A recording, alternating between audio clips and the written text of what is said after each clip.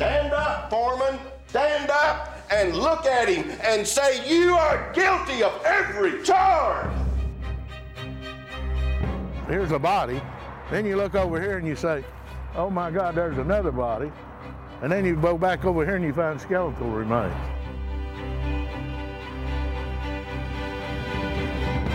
He should never be put back into a free society. I believe him to be a very dangerous man.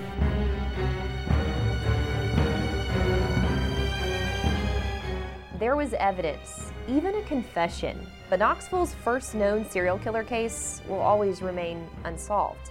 I'm Leslie Ackerson. And I'm John North, and this is Appalachian Unsolved, the podcast. The Zoo Man.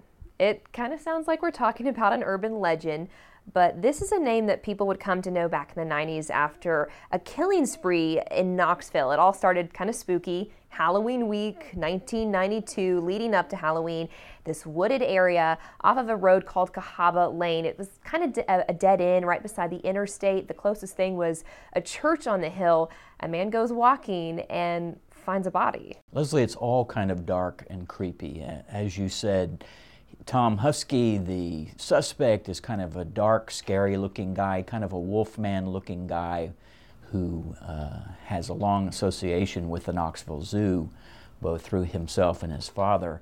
And then you have the murder scene, which is this remote place. It's almost like if you're out there, nobody can hear you scream.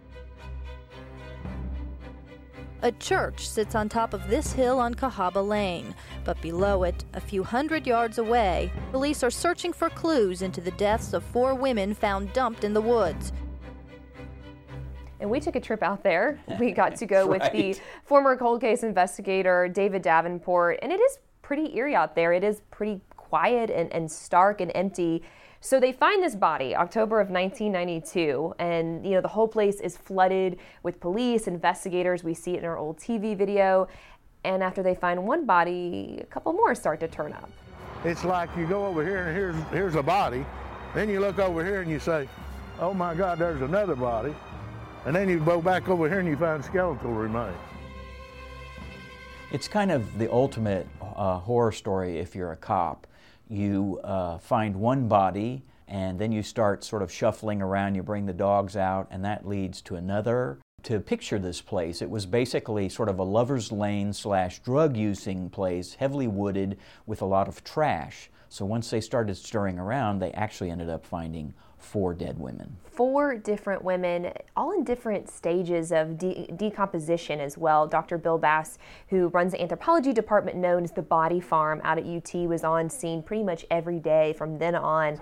We're trying to find not only any additional bodies, but trying to find parts of bodies. Also trying to find any other evidence that we could that would maybe tie in the crime scene with either one of the 4 of these victims. And investigators later identified those victims. I'll go ahead and mention them by name. Patricia Rose Anderson, Patricia Johnson, Darlene Smith, and Susan Stone. When they examined these bodies, and one of them I think was just skeletal remains, they noticed they'd been raped, they'd been bound, they'd been strangled. Some of them had ties to prostitution. Tom Husky liked prostitutes. He was very familiar with that neighborhood where most of them worked, which was the Magnolia Avenue part of Knoxville, East Knoxville. He'd grown up in that area. That's near where the zoo is. And he would pick up women, often on the streets. There was a particular bar, it's now been torn down, called the Circle Inn. That's a place where he liked to pick up prostitutes. But that's not uncommon in Knoxville. We, like every city, we have our prostitutes. But Tom liked to take them to places like a zoo barn or Cahaba Lane, have rough sex with them, often leave them there and never pay them. But because of the bodies that they saw there, and because of Husky's history, ultimately led them to looking at him originally when they found all these bodies, because this wasn't the first time he had frequented that area. This was one of Tom's favorite places to go. It was, as we say, it was remote. It was at the end of a lane under a gigantic advertising signboard along Interstate 40. It was not a place that you ever went. Back behind maybe 100, 150 yards is a church, but how often is that used, right? Maybe once or twice a week. So it was a place Tom knew where he could take women, have his way with them, abuse them, and as we learned, murder them. Let's delve a little bit more into this name, the Zoo Man. You were writing newspaper articles at the time and heavily covered this case. It's a very juicy front pager type of name, but it actually came from the prostitutes that he would be with. That's right. On the street, that is how this man was known. Before it was directly tied to Tom, the prostitutes on the street nicknamed this guy the Zoo Man. He worked with his father at the Knoxville Zoo, and his job was cleaning up after the elephants. So he worked with animals, wild animals, elephants, and he worked at the zoo, and he'd go down Magnolia and he'd pick up prostitutes, tell them that's where he worked, and they got that nickname Zoo Man, because he was always fleecing them out of money or not paying them or threatening to kill them or something of that nature. If you worked the street, you knew things like that. And there are very few mysteries on the street. People know who you are, even if it's just a nickname. So there was this kind of menacing character known as the Zoo Man who liked to pick women up. And as it turned out, there were some prostitutes who knew and talked beforehand that he would beat them up. This was before the bodies were discovered. It was known on the street in the summer of '92 that there was a man who could be very cruel. You kind of mentioned a little bit of his description earlier. Let's go back to that. I have an article that you wrote for the Knoxville News-Sentinel where you describe him. It was Thomas D. Husky's eyes the rape victim never could forget.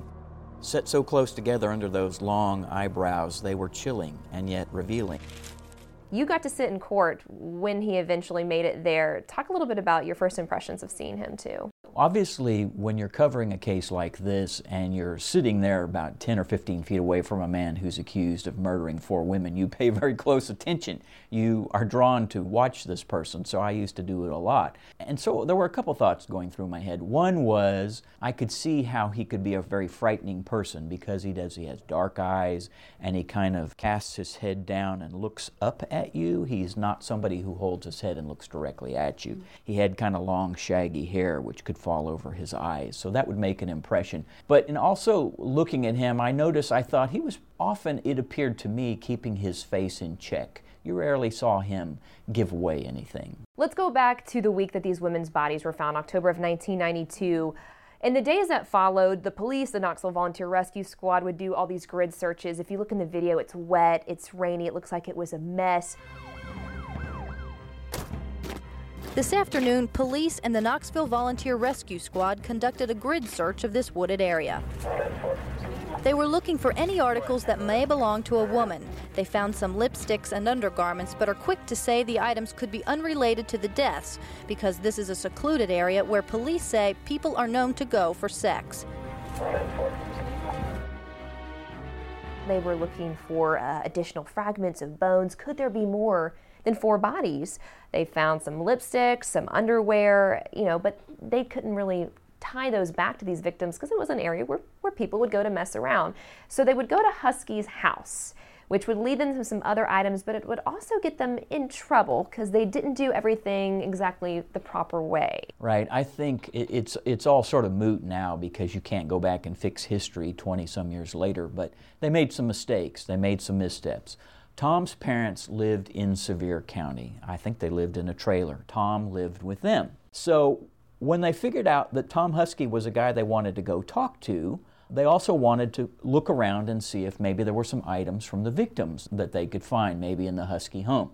So they went and they got basically a faulty warrant from an individual, an official, so-called magistrate in Sevier County, to sign this piece of paper. It was flawed. It was flawed from the start, but we wouldn't know that for years to come. That would have to be sorted out in the courts. So they go, they get this piece of paper, this warrant signed, they go to the trailer, they serve it. Tom is pretty passive. He cooperates with them. The Huskies are a very mild-mannered couple, older couple in their 60s. So they're just letting this unfold. And that's when the authorities go in, and sure enough, they find items tied to the women. He took mementos, earrings, rings, money. And more importantly, some of the binding cord that had been used to bind some of the victims found at Cahaba Lane. Some of that very same cord was found in Tom's bedroom. So police took Tom into custody, arrested him on some separate solicitation charges.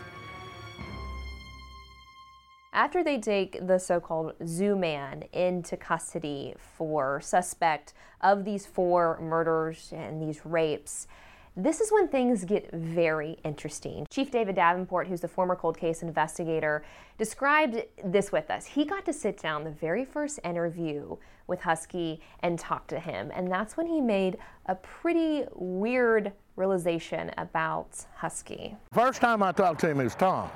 And we left the room to get some paperwork, and we come back, and he was Kyle. Tom is no dummy. He had a lively imagination, as we would learn as the years went by. When they first tried to talk to him, they were holding him in the jail in Knox County, he wouldn't say anything. But something must have been going on in old Tom's mind, because, at least this is my opinion looking back, he had decided to pursue, I think, the multiple personalities angle. Or maybe he really does have them, you know, we'll let you decide. But when Dave went to talk to Tom, I believe there was an invitation from Tom to talk. And so Dave goes, and keep in mind, past attempts had been fruitless. Tom wouldn't yield anything. Suddenly Dave goes down to talk to Tom, and it's a different person. And from Kyle, he progressed to Philip Dax was an aristocrat. He had the voice down pretty good. He could have been an actor. It's like a whole new person is sitting there in the jail cell with him. The body language is different, the voice is different, the whole mannerisms are different. Demanding, kind of a bully.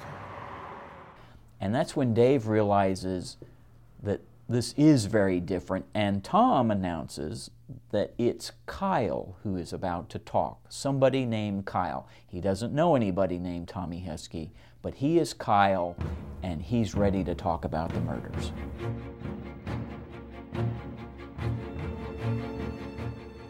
So Kyle was actually just one of, I think, 3 different personalities he had. Kyle was kind of an angry, mean version of Husky. He also had a British accent at one point, who he called Philip Dax.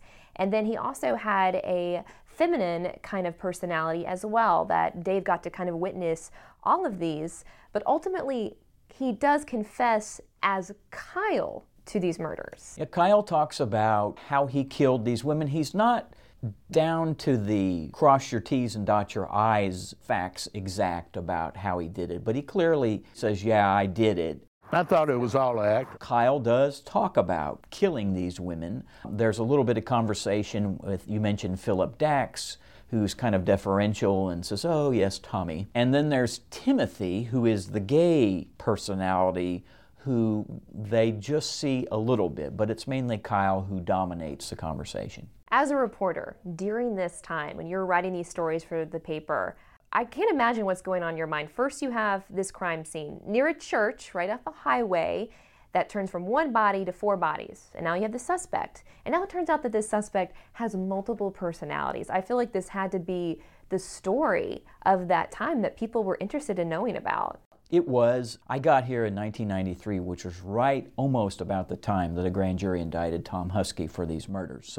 And my job was to be the court reporter for the newspaper. So the timing was good for me in terms of that this case was now about to enter my venue, if you will. I knew about it as soon as I got here. People were like, well, one of the cases you're going to be covering is this case. We have these 4 women who have been murdered. The defendant is somebody who was known to rough up women before. So it was very intriguing to be this reporter who gets to cover this case. You enjoy covering the courts, and they say, oh, by the way, this guy says he has multiple personalities.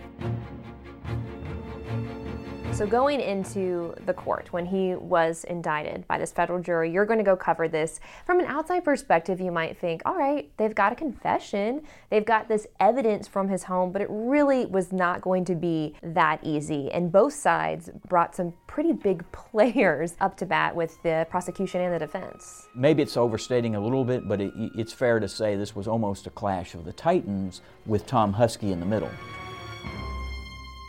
This was a death penalty case. The District Attorney General, Randy Nichols, had announced that he was going to seek to execute Tom if Tom was convicted at trial. So the stakes are incredibly high at that point. Because of that, Tom was entitled to two lawyers, basically, because the complexity of a death penalty case is much greater than a regular case. So the judge had appointed, honestly, two of the very best defense attorneys we have in Knox County and in East Tennessee. Greg Isaacs, who was a young, up-and-coming, ambitious, smart, good-looking, dynamic lawyer, and Herb Monsieur, senior attorney, wise, wily, lots of calluses on his hands, knew the courts. The two of them were going to represent Tom, and they represented him very, very well. Here's what defense attorney Herb Monsieur told reporters after getting the case. The court called me and asked me if I would accept the appointment in a significant case, and it's the duty of every attorney when called upon to do this, to do so. Then on the other side of the aisle, you had the DA himself, Randy Nichols, who had only recently been a judge, but really wanted to be the prosecutor, who was going to take this case on personally. So it is really rare that the DA, him or herself, would take on a case, but you know what? It's kind of sexy from the DA's perspective to get involved in this case because you are in the most high-profile case going on at that time. You are the DA, and you tell the public, I'm taking this case on, and I'm going to win, and we're going to get this man sent to death row. It was the first time, of course, that I had been called upon to decide whether or not we were going to try to kill somebody. We had a whole bunch of charges that were returned against Tom. We've talked about the murders. He was accused of murdering 4 women. But before that, several other women had come forward and say, hey, this guy kidnapped me off the street and forced me to have sex and brutalized me. We had several women like that who survived. So we had those cases as well. A tactical decision was made by the DA's office. Well, let's start with some of these rapes and kidnappings that didn't involve death. We'll save the death cases for later. That'll be the last thing we get to. But let's take Tom to court first and get convictions on some of these rapes and kidnappings.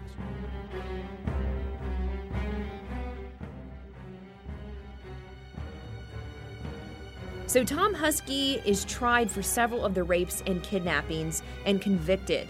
Now it's time for the murder trial, which will prove to be much tougher. This case went on and on and on, and here's an example why I say that. So the grand jury indicts Tom Husky in 1993. We had court hearings constantly from 1993 for the next 6 years. We also had a couple trials because, as I said, we had some of the rape and kidnapping trials. Those were first.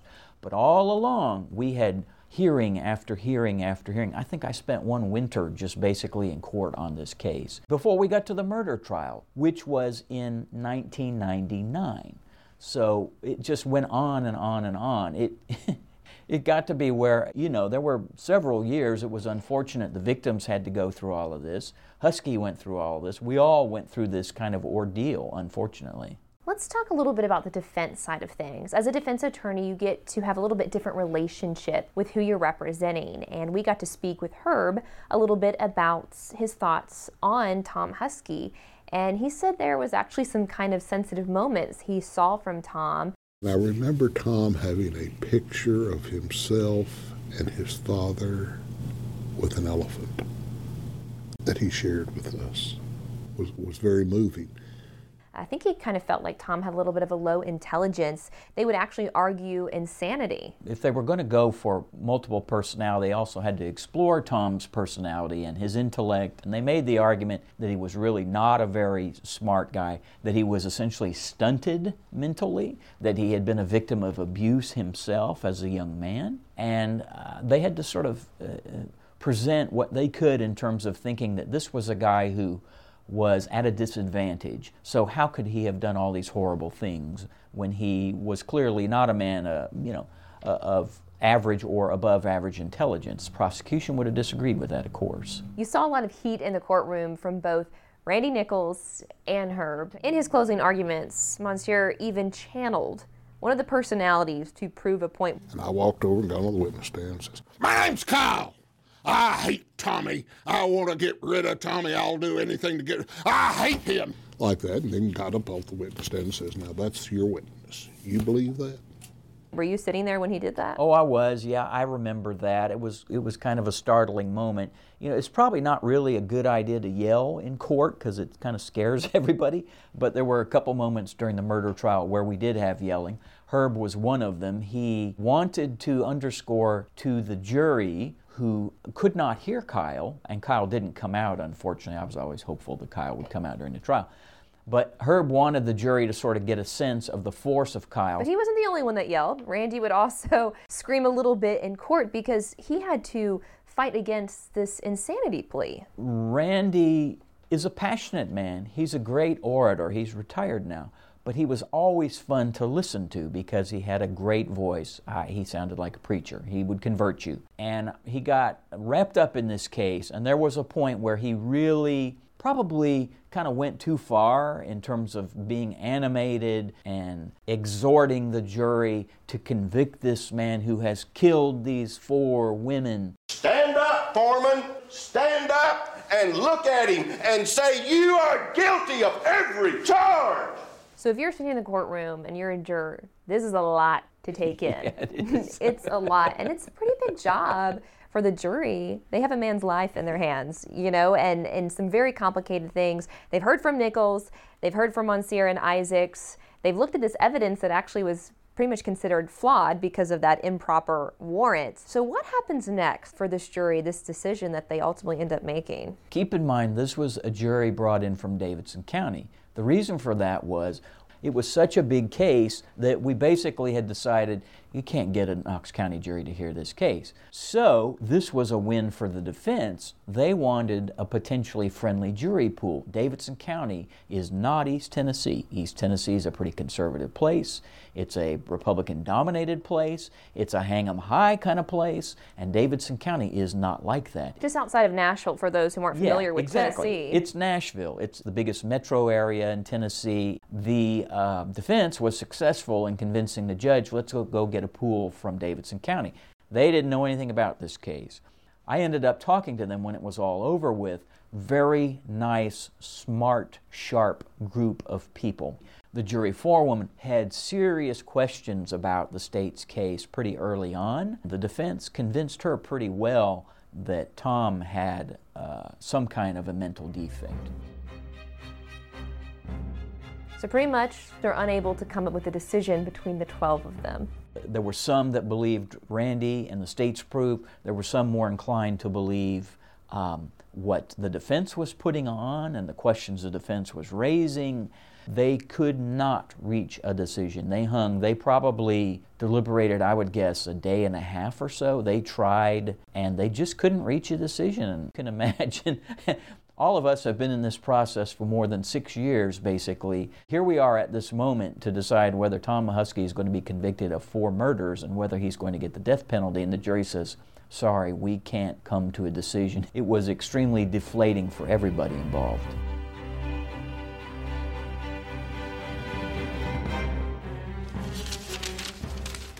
This one reads that we have deliberated at length and cannot reach a unanimous decision.